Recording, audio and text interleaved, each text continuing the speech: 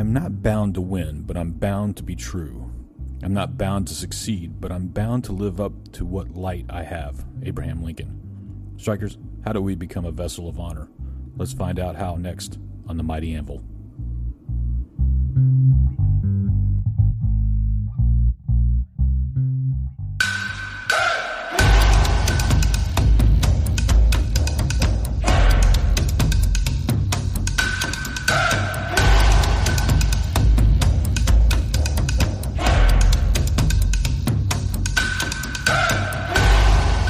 God, you are my smith. Forge me into the servant that you would have me be.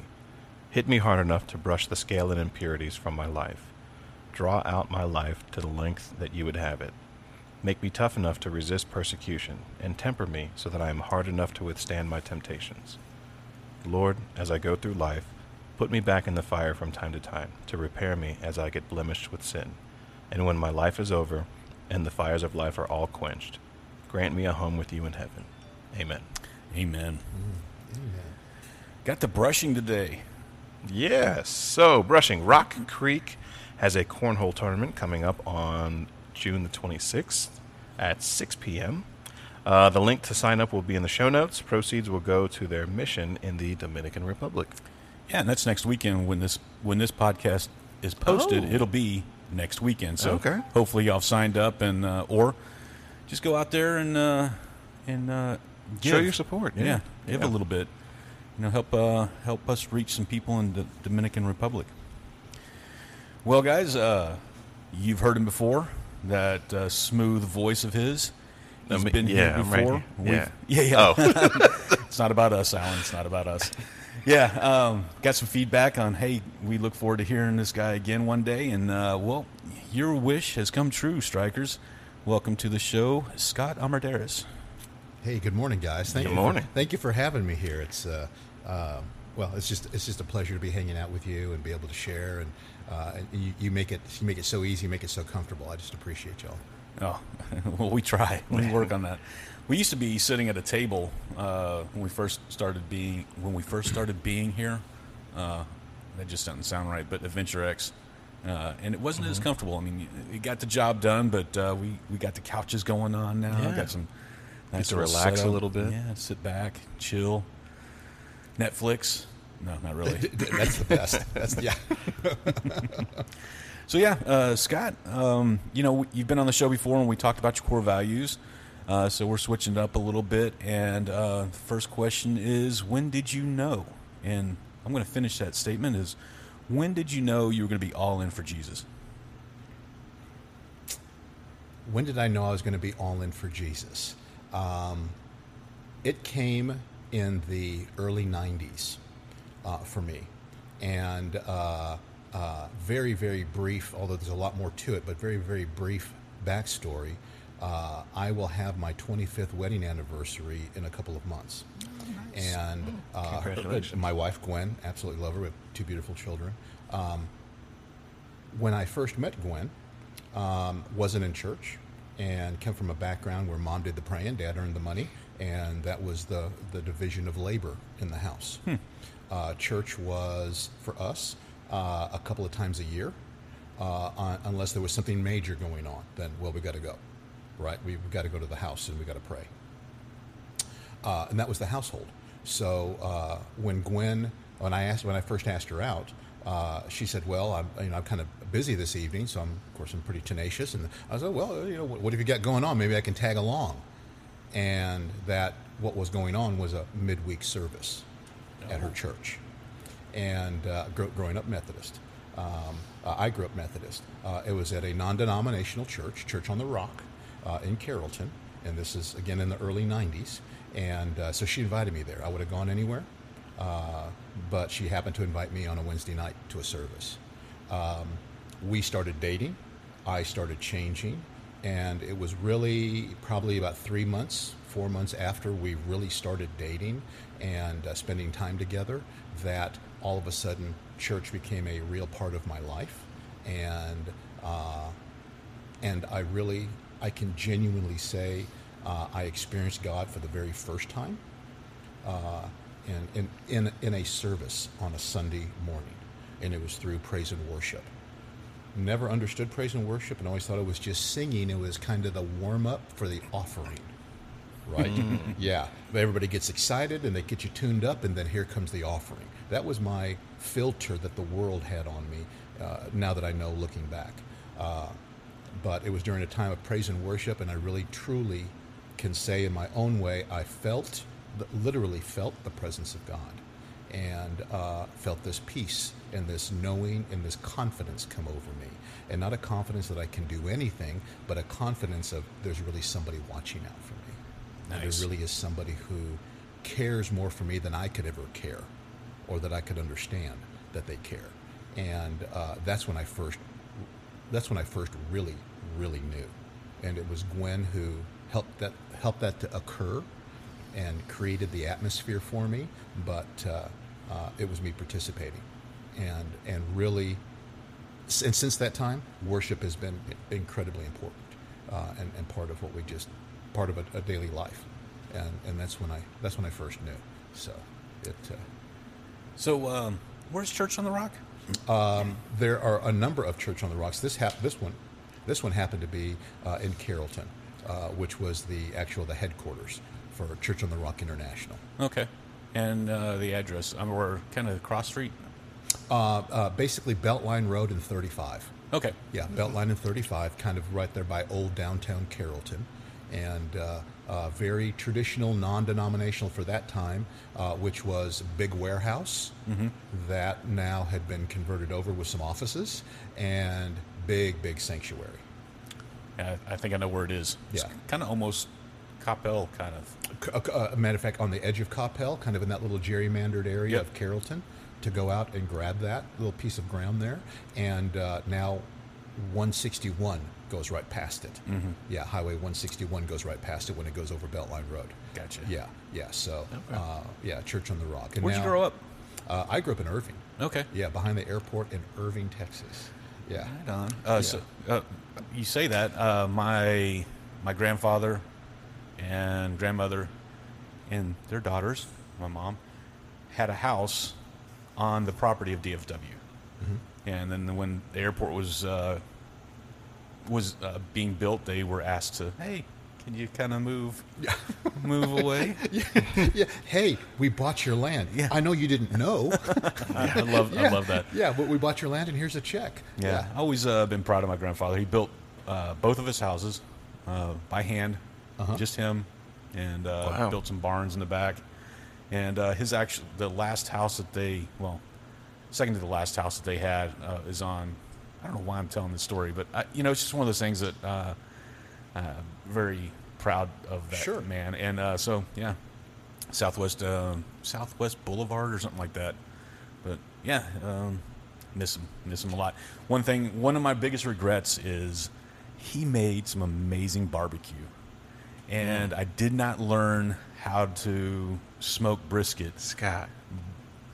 until I was like 30 something, and Okay. it was beautiful. The red line in the middle. Yeah. It was so good.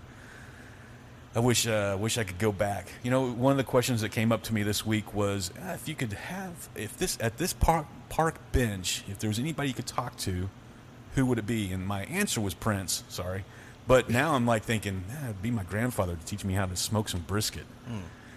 Yeah.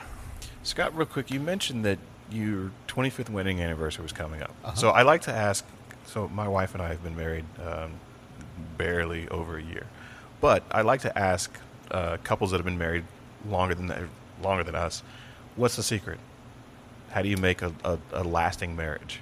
To always, and I could, not off the top of my head, this is genuine of what we exercise every day, is understanding and always being in a posture of forgiveness. For us, what that does is that allows me to really hear what Gwen is saying, or try to understand what she's feeling or what she's trying to express, so always being in that posture of forgiveness by getting myself out of the way, right? Because I can't ask her for me to have forgiveness for her. I have to put myself in that posture. Yeah. And when I do that, I'm able to go ahead and really hear. Because early on in our our marriage, or early on in our relationship, I was better at word crafting than she would be. So she started this practice of, okay, just hear me out. And I might kind of stumble here, but just hear me out on what I'm going to share, what I'm going to try to get across. And that's really where it all started. Because, there were times that I could find myself, being prepared to kind of talk circles around so that I could go ahead and get my opinion baked into it, or I could get my direction or my want, and taking myself out of that and really focusing on what it is that she's trying to say. Why that works for us is because I genuinely know she wants the best for me, and she wants the best for her family. So I've got to get out of my own thought process so I can hear hers, and then I process it, and that works out. Having that kind of a posture and having that kind of a relationship transcends any challenges that we've come across, and we've come across a number of them. As we both have grown because of our backgrounds, and now that we're going to talk about freedom, but now that we've both gone through freedom multiple times, we see that we were on the right path and doing the right thing and not knowing it. And that's God's goodness, and that's His grace. Yes. It really is. Amen. All right, so Strikers, we are here with Scott Armendariz today. My tongue got tied there, but yeah, we're with Scott today to talk about the class of freedom, or what was Jennifer calling it? It's a transformation. It's not really a Bible study. It's not a book study. It really is just a transformation. A life-altering transformation. There you go. Thank you for that young memory right there. Well, You're welcome. For that unclouded memory. Sometimes it's very clouded. Yeah. Well, when you take a look at it as a life-changing transformation, it's more than just a study, right? It is, and what freedom is for me, it is an operating system, if you'd allow me to put it that way. It's now how I boot up, because it's something now I know and I've baked into who I am, and it's something you have to seek after. For me, it's something I have to seek after every day, because none of us are in this bubble, right? And the enemy wants to use every means possible to trip us up. And it's not, the ultimate goal is to take us away from God, and whether that is because we're apathetic, or whether that's because we have gone so far down a road of sin that now society comes in through the judicial system. But whatever that is, the enemy just wants to get our head turned, and because we're all in the world, and influenced by it, because there's no other way to change it other than get in it, that you've got to each and every day really seek out that freedom and remember that you have the authority and the power to regain it and to maintain it and to keep it. But you've got to be an active participant in that. Absolutely. And it's the enemy who's hoping that you'll just not do it today, that you'll just take today off. You said something in there that reminded me that it's not always in your face of the things that you have to be conscious of. He wants those little bitty tweaks here and there to kind of. There is the subtlety and the patience, if I can put it that way, and the time that the enemy is willing to put in and commit, no matter how minute the adjustment is. They're looking for the compound, right? The enemy is willing to drop in a penny, knowing that it'll be millions, even if it takes millions of years. Yep. Right? They're willing to do that. They're not looking for the immediate result and go, oh, no, it's not working here, let me go to the next one. Right? It's not that. There is just this slow drip that all of a sudden over time just becomes part of who we are, and we don't realize that we're there. And it's even more so than the analogy of the frog that's in the water, and then all of a sudden you start to turn the temperature of the water up, right? And then ultimately the story is that, the analogy is it harms the frog, and the frog had no idea. It's even slower than that, you know, and it's even more subtle than that. That's an analogy that we can kind of understand and we can see and we can imagine, right? But it is so subtle, and it comes in so many different ways, you know, and then it gets convoluted and twisted and turned because, oh, well, that's society. Or that's just the way it is, or that's the town we live in, or you're Texan, or you're tall, or you're female, and all of a sudden all this other stuff comes in, and pretty soon we go, oh, you know, it's just a serpent, and it's just an apple, and before you know it, all of a sudden you go down this path, and you don't realize it until a moment of clarity comes, and you look back and you go, whoa, how did I get here? Mm-hmm. Right? Yeah. And then that's the point of going, well, do I continue to justify? Or do I look around and go, well, everybody else is here, so it must not be bad. Yeah. Boy, that is a rabbit hole right there on society and how it's just kind of, you know, it really is kind of just, he keeps everybody's doing it. Yeah. That's the main, everybody's doing it. And then Yeah. you're like, oh, well, if everybody's doing it, it can't be that bad. Well, and everybody's wearing, you know, a pair of Chucks, or everybody's driving that car, or everybody's going to the... Must be a good car. Yeah. Hey, everybody's going to the service, right? That is a trigger for some, because you say, hey, everybody's going to the service tonight. Come along with me. Oh, now, hold on a second. I want to be with you, but I don't want to be there. So now there's going to be justification. Let me lie a little bit. Well, okay, so you're going there. I'm not going to go. Well, I lied to you. I got to go ahead and gloss that over with something. Let me go hang out with somebody else who will help me to forget that I lied to you, or that I disappointed you, or that I know you're going to continue to ask, right? And it's just these subtle things that all of a sudden start to erode us.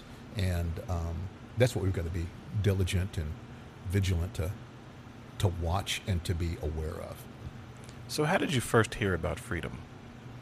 For our church, Elevate Life, there was a group that our friends Jennifer and James Honeycutt were part of that went to Church of the Highlands, where Pastor Chris Hodges has got this curriculum.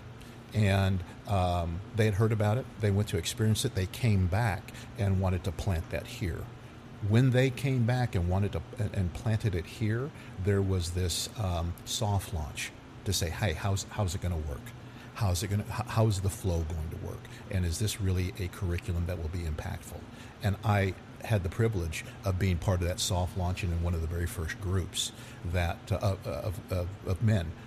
There were a number of groups that took place at that time, but that was 2.5 years ago, almost 3 years ago. And I've been part of every freedom study since then. And that has not been for any other reason other than very selfish reasons. It was so impactful for the very first freedom that I went through. And I saw so much and realized so much about me that I had to change. I needed to change. And that's what's kept me involved in each one. And it has not been something that once you know the curriculum, it's easy. You know, it just becomes routine. There's something that's unique and different every single time. So what were you expecting the first time you went? What were you expecting to get out of it? One, a friend asked me to be part of it, so I was going to absolutely be part of that because he was passionate about it, still is passionate about it. So my friend asked me, and of course I'll be happy to attend the group. My expectation was that, is this going to be just a Bible study, a chance, something else I'll equip myself with, and it will be good for the time. The other expectation that I had going into it was, I have heard and been told that this is very different, so I need to try to understand that. I'm curious, what is different about it? And then lastly, I would say that my expectation when I first went to Freedom, we had just our family, we had just started to open our own business, So my thinking was, I need to have some of that structure because I'm probably going to be facing things I've never faced before. And now in retrospect, looking back, I didn't really have any idea how much I was going to need those things and how much I was going to need freedom because of the challenges I was going to face. So how many times have you been through freedom? Because you mentioned that you've been seven. And have you just attended or led or co-led as well? For the first three would have been through an aspect, or the first two would have been through attending, and then it moved into a support or a co-leader, and it's always been kind of in that co-leader role that I've been in. I've been in the groups. And that has, I think that's where my greatest strength is that I bring to a group is to participate in the harmony of the group. The melody is the first chair, drives the melody. That's our leader of the group. I think my specialty and my gifting is more in the harmony of saying, hey, listen, we're going that way. Let's everybody come together and go that way as well. And so that's really the role I've been playing in the freedom groups I've been in since probably the third one. What did you feel that God was working on with you this most recent time going through freedom? This most recent time is really dealing with aspects of unworthiness. And I can look back and say, was that a learned behavior? And it absolutely was through my parents. Well, where did it come from to get stuck on them? It came from where they grew up, their ethnicity, and a belief system that was plugged into them by their parents who were immigrants. Both my mom and dad are first generation American. And so there was this aspect of don't ask too much, not a be happy with what you have, but be content with having little. Not because if you have a little, then you'll be trusted with a lot, but be content with a little because of who we are, and plug in anything in that blank of the who, ethnicity, gender, part of the country you're from, age, educational background. You could plug anything in there, and but be content with, because that's who you are, and that's how we should be, and that's something that has impacted me throughout my life, and it really got dealt with this last go around with freedom, and through this last aspect because of the dynamic of the group that we had, and really have been dealing with this unworthiness. Now, why does that come up now? Because I've had unworthiness before. Our business is heading, our family is heading in a direction where we're prospering. So that's the tool, I believe, that the enemy wants to start to jump up and down on, and the button he wants to push. The enemy wants to push to say, you don't deserve this. You shouldn't have this. Mm-hmm. Let me help you to self-sabotage yourself like you've done before because of this thought process that isn't true, but that you've bought into. And if I can really work on you, Scott, then you'll pass it along to your kids. And now we've been successful, and I get a whole nother 60, 70 years of running with this thing down the branch of your family tree. And I'm not gonna have that. It's just not gonna happen. What was the process in order to kind of break yourself from that? Acknowledging it, really seeing that it's a real issue, and in tangible ways, seeing how aspects of my life have kept me from that, and how it's affected others around me, more so than just Gwen and Andrew and Audrey, but how it's affected people who I'm in relationship with, in business, in church, in my extended family, friendships, neighbors, how it's affected them, because I haven't brought everything I can bring. And So that's really the situation.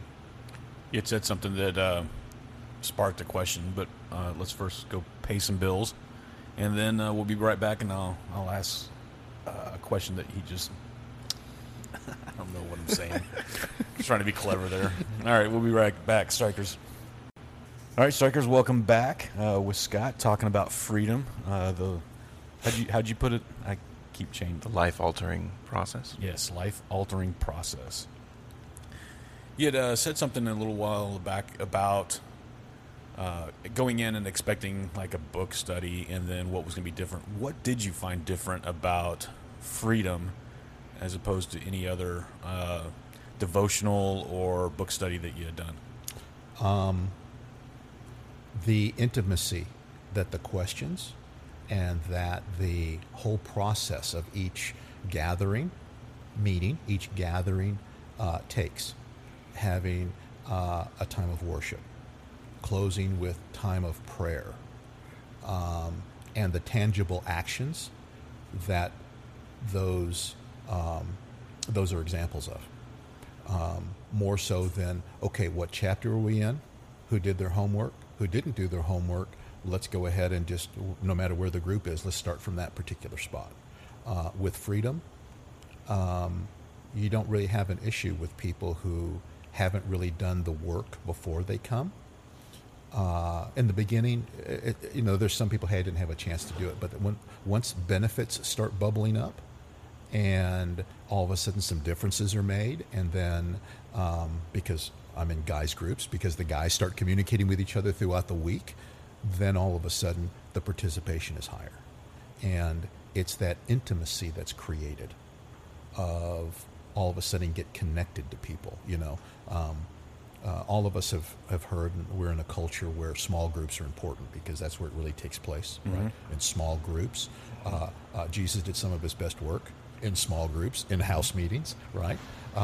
Some of his best miracles were done there. So having that small group and that intimacy, freedom creates a great platform for people to start opening up and sharing. And it just takes one person to say, okay, I'll go first. I'm struggling with, boom.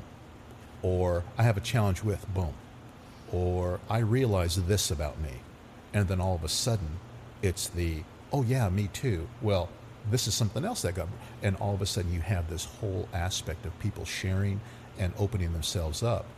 And it's not that that doesn't happen in other studies, but in other studies, it's, well, what did that scripture, what does that text, what does that content mean to me versus what did it do to me? Mm-hmm. And what am I going to do about that? That's where the transformation comes in, right? Not the knowledge and the education. That comes along with it, but then you apply that and it becomes transformation, right? The knowledge and the education is just good to have, but it's just stored data until you act on it, right? And once it becomes executable, then that's where the transformation happens. And that's what freedom does more so than any other Bible study, because you're immersed in it in the group, right? You're immersed in it. And it's like having a workout buddy. It's so much easier to go ahead and to work out when you have, and it's more than the accountability. It's somebody that you're having a shared experience with. Mm. It's not just the one who says, hey, I'm here, are you coming? That's fantastic. We have to have the accountability, but it's the shared experience, right? It's that best friend who you had that one summer that you were inseparable, and now all of a sudden you live life, you do life together, right? It really is a changing kind of a study. So we've talked a lot about intimacy. I know that it's been mentioned in the other episodes. Can you touch on that a little bit more? What do you mean by intimacy? Yeah. So when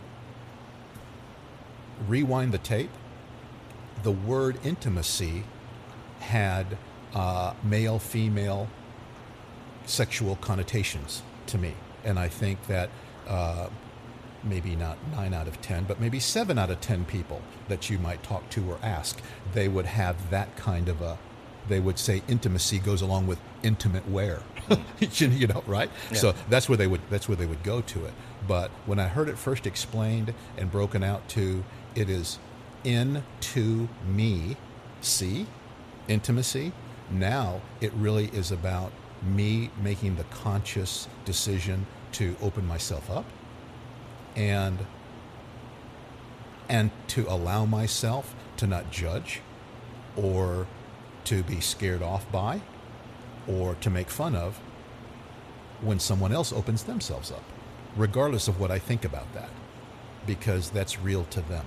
Mm-hmm. And that's what intimacy means. When I am willing to put myself in a vulnerable position where where you could see really me, right? I've heard other people say, "Oh, I'm really going to go ahead and get naked on this situation," right? Well, that's just a way of saying I am not going to have any barriers. There's not going to be any facade or covering or avatar that I'm going to use. It's going to be really me, and that's where the intimacy comes in. And you can't help but have a connection with someone when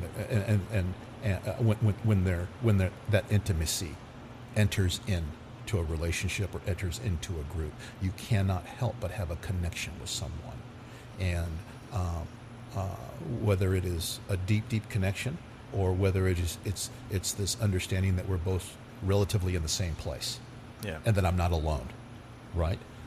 And so that's really what the intimacy in a group really would mean to me. So the third section, of freedom, it's actually broken down into 3 sections, but it goes over 12 weeks. The third section is called Vessel of Honor. And what does that mean to you, and how does that apply to this section of freedom? Well, the sections that you go through, right, in freedom, and with that section being a vessel of honor, just break it down. You want to be, a vessel is a container, right? It doesn't say a jar of honor, a bag full of honor. It uses the term vessel because it can be anything that contains something. So being a vessel of honor to me, understanding the freedom journey that I've been on, it's really me being a container for God to fill, because I have given him my thinking, my thought process. I've given him my heart. I've given him my will, my body, mind, and spirit. I've given him all of those things to use for his purposes. Now that I've given them, he can fill me, and that's where the vessel piece comes in. He can now fill me and equip me with those aspects that he needs so that I can do his work, his tangible work here on the earth, and build the kingdom.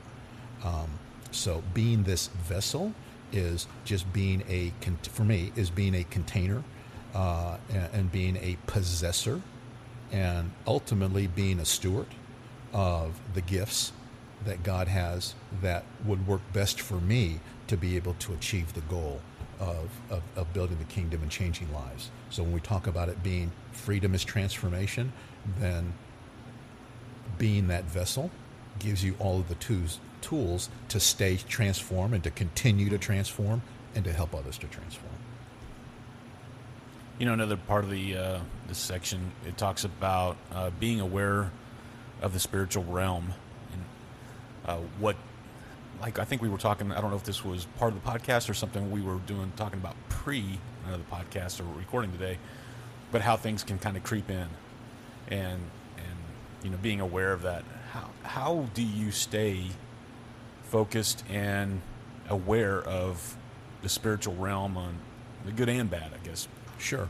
You first have to acknowledge that if you can believe in good, there is an evil.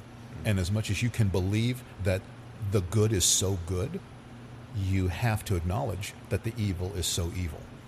And the simplicity in that is there's balance. There's always going to be balance, right? Tough with one leg, much easier with two legs, right? If we lose our balance, we throw our arms out to the sides so we can kind of catch ourselves. It's about balance. So if we can believe so much that God is so good, we have to believe in balance that there's something that is so evil. There's something so if there's somebody can be so for us, the answer to the question is, who can be against us? No one, but there's a line of people who want to be against us, right? So how do you stay and be aware of the spiritual realm? After you acknowledge it, then once you know that, you understand that that is really where battles occur that can change who you tangibly are or your actions that you take place. Because it starts with a thought. Well, where does that thought just pop into your head from? It comes from us internally, and we're spiritual beings. And where is that being affected, impacted, that are amplified or tarnished? In the spiritual realm. It's deep down inside. I've heard it put that you got to know it in your knower, right? You got to know it in your knower. I just know it in my knower, right? I like that. Yeah, I just know it in my knower. That is, I just know it so deep because I believe it, I understand it, I operate knowing that that's an absolute, and that knower, the knower part of I know it in my knower, that really is the access or the door to the spiritual realm that all of us have an aspect of. All of us are influenced by that, and that's what starts to drive our thought life of what's taking place in that spiritual realm, because it comes from deep inside.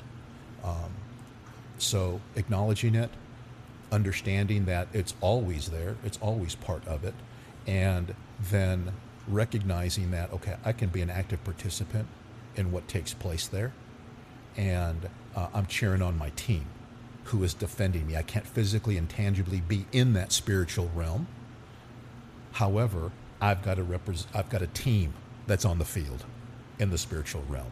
So I'm going to cheer on that team. I'm going to love that team. I'm going to wear the team's jersey. I'm going to, winning or losing, right? I'm a homer for my home team. And for me, that's how I recognize that. That's how I see it. And that's how I try to stay in tune with that. Yeah. It's not, we've all heard and seen people that we could say, they over-spiritualize something. I don't know if that is always an accurate comment.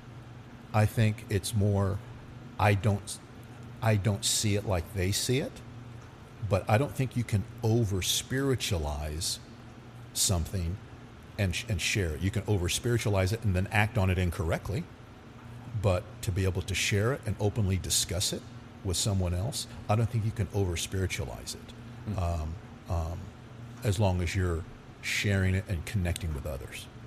I think where the accusatory aspects of over-spiritualizing something comes with almost somebody has denied the truths of life, right? It's over-spiritualized. God will provide.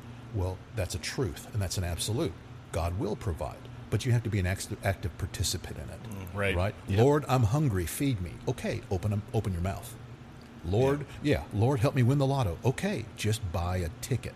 You gotta have your participation. You're part of it. You got to be in it to win it. You got to be in it to win it, and it's those actions that all of a sudden get the label. Well, that got over spiritualized. Yeah, you also have to. I mean, what you're talking about is doing your part.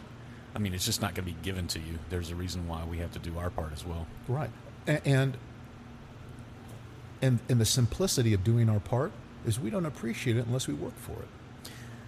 We just don't. We don't assign value to it, right? Absolutely.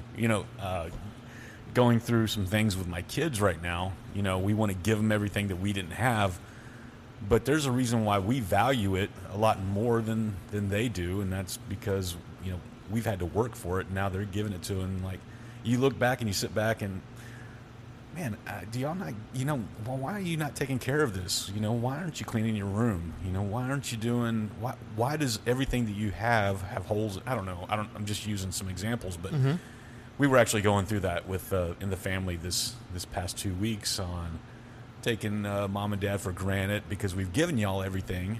And then now it's like, you didn't work for it. And, college, I'm a firm believer of the kids should pay for at least some of it, if not all of it, because they're not, are they holding the value in it? And I don't know, that's some good stuff. Hey, it reminds me of my first car.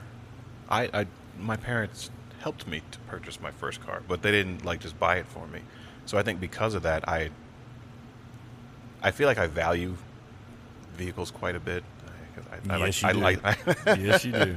I like to take care of it because, this is my hard-earned money. I want to make sure it lasts. Sure, sure.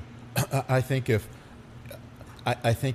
all of us dealt with a currency that was literally gold in our pockets, I think there'd be some of us who worked hard for that gold who would take the gold out of our pocket and shine it and then put it back in our pocket.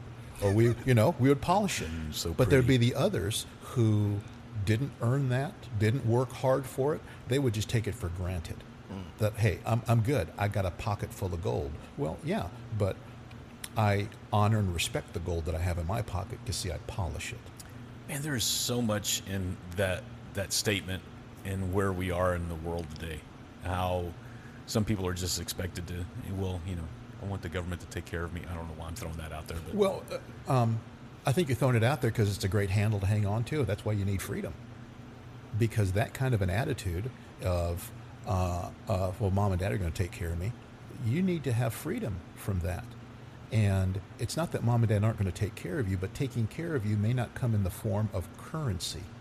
It may not come in the form of a tangible gift. It may come in the form of mom and dad are going to take care of me because they're praying for me, right? I grew up, like I said earlier, grew up with a praying mom. There are, in my life, I can look back and go, I probably didn't go places I was going to go, but I shouldn't have been, and I didn't go there, or I got out of there before something happened that I would have regretted, or that would have left a scar, so to speak, because I had a praying mom. So I was not praying at the time, and I didn't have the thought process. I was all about the tangible. If it feels good, gosh, let's go for it. Yeah. If one is good, 11 is better. That's 2 ones, right? It's got to be. That's 2 ones, right? Spinal Tap the movie. Yeah. That's how I think. Yeah, if one is good, 11 is better because that's 2 ones. Yeah. So we were talking about balance and Vessel of Honor. During the Vessel of Honor question, you were talking about balance and if there's good, there's got to be bad. And there are quite a few people who believe that there's a God, but there's no devil. And one of the things that he doesn't dress in a red outfit with a pitchfork. That's just kind of like, I don't know where that came from. That's man's interpretation. Interpretation. That's man's interpretation of something that looks scary, right? But why do you think the people? Let me write this. So why do you think that some people don't believe in the devil, and then? I guess let's just start there. So it's just kind of a raw thought.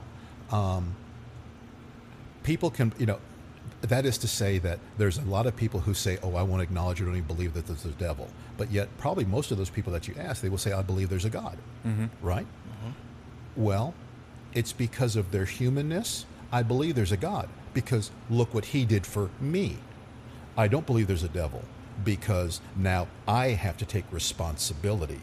See, God will do something for me, but when something bad, so it's God who made that good thing happen, but when something bad happens, it's them who did it. They did it. If they hadn't done it, if she hadn't done it, if he hadn't done it, if that hadn't happened, right? It's never my fault. It's always somebody else's fault. So I don't have to put a label on it to say it's the devil. I can say, no, it's Scott, it's Alan, it's Gabriel, it's Bob, it's Sue, it's Jim. That's who did it, right?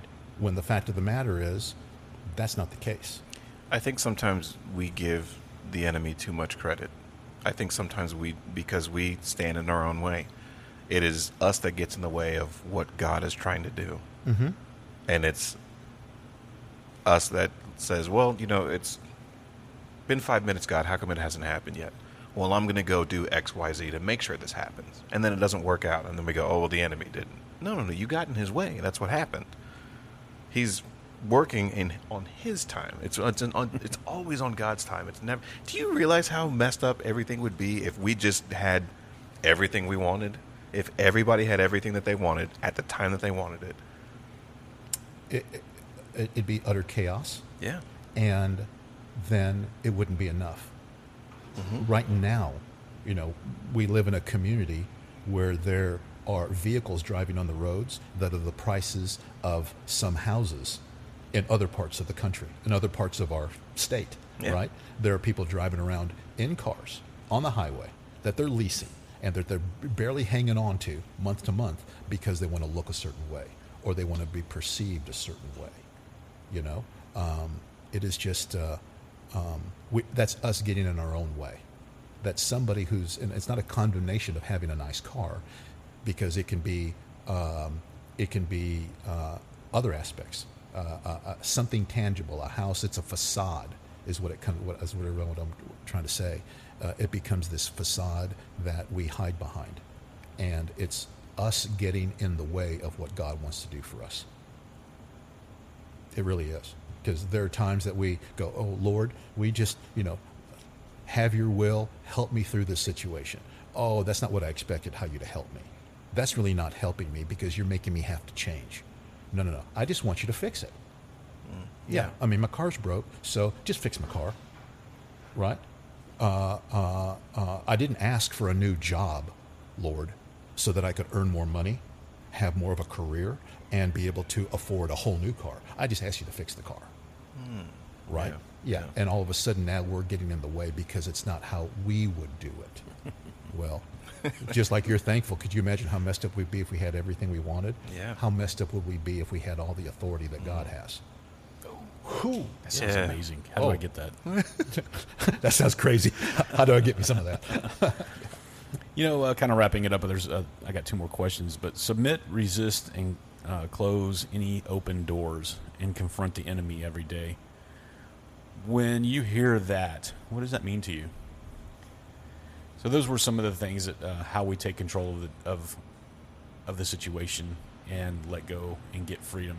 And some of the I'm trying to remember what he was saying about that, but submit, resist, close any doors, and confront the enemy daily. Sure, and and so that there's context around that, you want to obviously submit to, resist, or to close any open doors.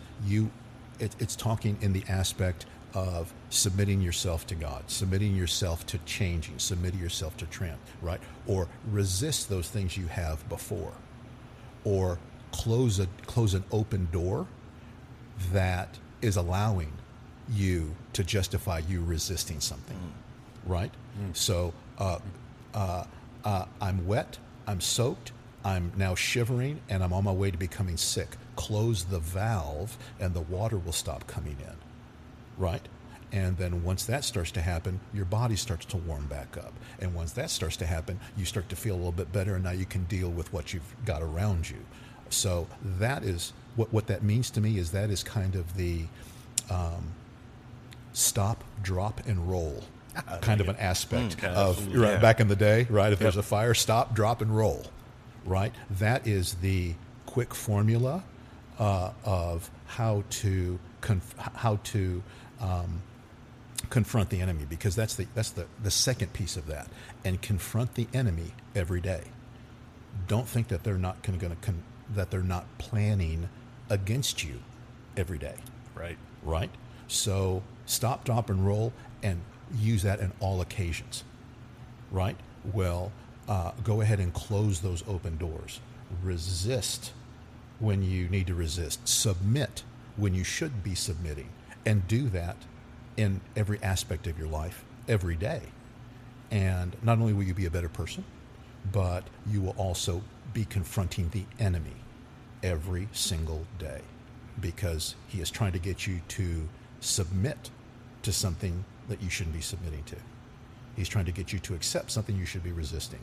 And he's flooding you with funk and junk through open doors that you're not closing. So how can you attack it if it just continues to flow in? You can't clear it out, because all I can think about is a boat taking on water, and it's got a hole. If you don't plug that hole and you're throwing water out, you're just going to continue to throw the water out. But yet we run around going, everything's getting wet. Thanks for the status update. Right? Appreciate that. Appreciate that. Now let's start plugging the hole, because that will address everything. Do you think that freedom, in your opinion, do you think freedom is a way to find out those holes that need to be plugged, the doors that need to be closed? Absolutely. And there were holes that had to be plugged, doors that need to be closed, aspects that I had to resist, and areas in my life I had to submit. And this has happened over the journey that I've been through with freedom. And it's not an aspect of, oh, I thought you were all good because you were this church-going guy, or because you were involved in this, or because you've been at a place for so long. No. It's not it at all. There's always stuff you got to deal with, because the longer you live life, the more stuff you have on you, and the quicker you start to shove it down deeper and deeper, right? All of us have been alive. All of us that are in this room right now have been alive plus 30 years. Some of us plus 40 years. Some of us plus more years than that, okay? We have gotten really good at being able to explain something away, or to justify something, or to add something into our humor, right? Part of my humor, part of an icebreaker, part of a way just to lighten an attitude is me talking about my ethnicity, or me being Mexican, or because I don't speak Spanish, I'm the lousiest Mexican you'll ever meet. And, you get a laugh, You get this. Where does that come from in Scott? That comes from a hurt and a wound that was generational, because I use it as humor. It's the reason my mom and dad moved out of South Texas and never went back, because of a hurt that I've turned into a humor, but it's still a hurt for me. And I didn't even know it hurt, because I stuffed it down so deep, because, it lightens up the mood. Yeah, it lightens up the mood. It makes connection. It gets a little laughter going. And now, you kind of keep the ball rolling. At what? At my own expense? At me hearing that yet again? Right? And whose words do I believe more than anyone else's? My own? Yeah. Right? I mean, I've talked myself into things I knew I shouldn't have done. But hey, Scott said it's a good idea. Right? That's me talking to myself. And getting me into things I shouldn't have gotten into. So now I'm feeding myself that stuff. Right? And what am I doing for others around me? So it's, we went down we went down a whole trail there. Yeah. Well, we're about to wrap up. We are sitting in an hour, and just a question for you. You've led, you've co-led, and you've been a part of freedom classes. What have you seen that works? And we're talking to people who are outside of our church, and hopefully they are hearing this and going, you know what? Let's bring freedom into our organization, our church. What would you say that you've seen that works, and maybe or something that you'd be cautious of including into freedom? Yeah. So part of the things I'll start off with the things that I'd be cautious about, bringing into freedom is going outside of the structure of the process. Right? Mm-hmm. Going, this is really good, and I'm now going to add my stuff to it because I'm going to make it better. Then ultimately that's you making it your own, and then that's ultimately you diluting the power of the simplicity of freedom. That's right? Good. Okay, so that's the thing I would say, don't bring into it. Let it do it, right?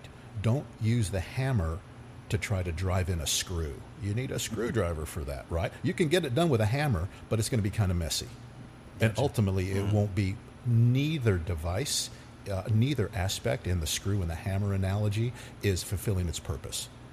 Let freedom fulfill its purpose by not trying to add to it or say, I like that, but I don't like that, so let's just pull that out. Copy. What I would say is a positive as an aspect is a great takeaway from it that you need to bring to it, right? That you need is the time commitment, because I think that's where most people will stumble. Oh, I just don't have the time. Watch how God works and opens up your schedule. Nice. Right? Mm-hmm. Watch how God works. Once you commit and say, I want this, I think there's this I just see this Jesus with this huge smile, and going, I'm going to make a way to make that happen. All of a sudden, that tire that was always going low doesn't go low. All of a sudden, that call that's going to take place at 5 o'clock and cause you to be there for an hour longer than you anticipated doesn't take place. Or that 1 hour turns into 5 minutes. Or it's like, no, let's have that talk in the morning because we don't need to do it tonight. Mm-hmm. It's always something. And there's always going to be something. And it might not be that you might not get that call that says you got to go ahead and be here 2 hours longer. We got this special project. But you'll be more equipped to get that 2 hour thing knocked out in 30 minutes. Right? You'll have the answer. You won't need 6 drafts. You'll have it at the first swing. Yeah, watch what God will do once you commit. So, Amen. Time is going to be the biggest deal. Yeah, that hour-long phone call only took 5 minutes. I'm going to go get my tire fixed. Yeah, I'm going to get my tire fixed, and then I'm going to make it to my freedom group. Boom. Right. Yeah. Once that starts to happen, and you start connecting with the other men and women in your group, you find yourself looking forward to it. Because you're going to a place, and it's, freedom groups sometimes refer to themselves as, this is a safe place you can share. It's more than a safe place. It's a friendly place. It's a familiar place. There's a lot of forgiveness that takes place in a group like that. You'll find yourself run into it. Man, that's some good information. Thanks, Scott, for bringing that knowledge that you have inside that brain of yours. It's always some good stuff going on. I hope I did good for you guys. Absolutely, absolutely. I like the screw and the hammer analogy. I never thought about it. Yeah, it does. You mentioned it, I was like, that wouldn't work very well. Yeah, but neither one is in its purpose. Yeah. That's good. So next week we have as a little special for you as we wind down season 2. We have a couple of females on. Since we do have some females listeners, we wanted to kind of give a little bit. Hear from their side. Yeah, let's hear from their side. Because we us guys, we have our own thought process, and I think for the most part, guys, we all kind of. I don't want to say we all think the same, but we're all kind of on the same path. We're men. We all see things this way and not that way. Well, it's fruits and vegetables. They both provide health. Yes. But you have to have a balance of both. Yes. And too much of one won't get you there. Not like you want to be there. Yeah. Right. So we're the veggies. Sometimes we're not so good tasting, but and the ladies are always they're always sweet. They're the yummy fruit. They're always sweet. Yeah, so we have Carrie Cooper and Janelle Black on next week and bring in a little bit of what they bring to the table and kind of giving us a break as well as we prepare for season 3. Wow. Yeah. Wow. It's going along, guys. Going along. So one of our traditions here is our guest praying us out. So, Scott, if you would bless us with that. It'd be my pleasure. Father God, first I just praise you and thank you for the opportunity to share with Scott and with Alan, with Gabriel, to be part of this. Father, continue to bless all of their efforts. Bless this broadcast. Bless everyone who is being able to listen to this, not for any glory for any of us, but for the ability for God to work in their lives, and yet just another tool that he has, another medium that he has to be able to reach the world and to change lives. Father, thank you for using us to be a small part of that. Father, continue to have your hand on us. Continue to have it on Scott and on Alan and on Gabriel and on the work that they're doing, Father God. Help them to prosper in it. Help them to make an impact in it, Father God, and draw more people to this podcast so they can continue to hear your word, your thoughts, and understand just how much you love them. Lord, we praise you and we thank you for it all in Jesus' name. Amen. Amen. Amen. Yes. Right on. Strikers, we'll see you in a couple of weeks.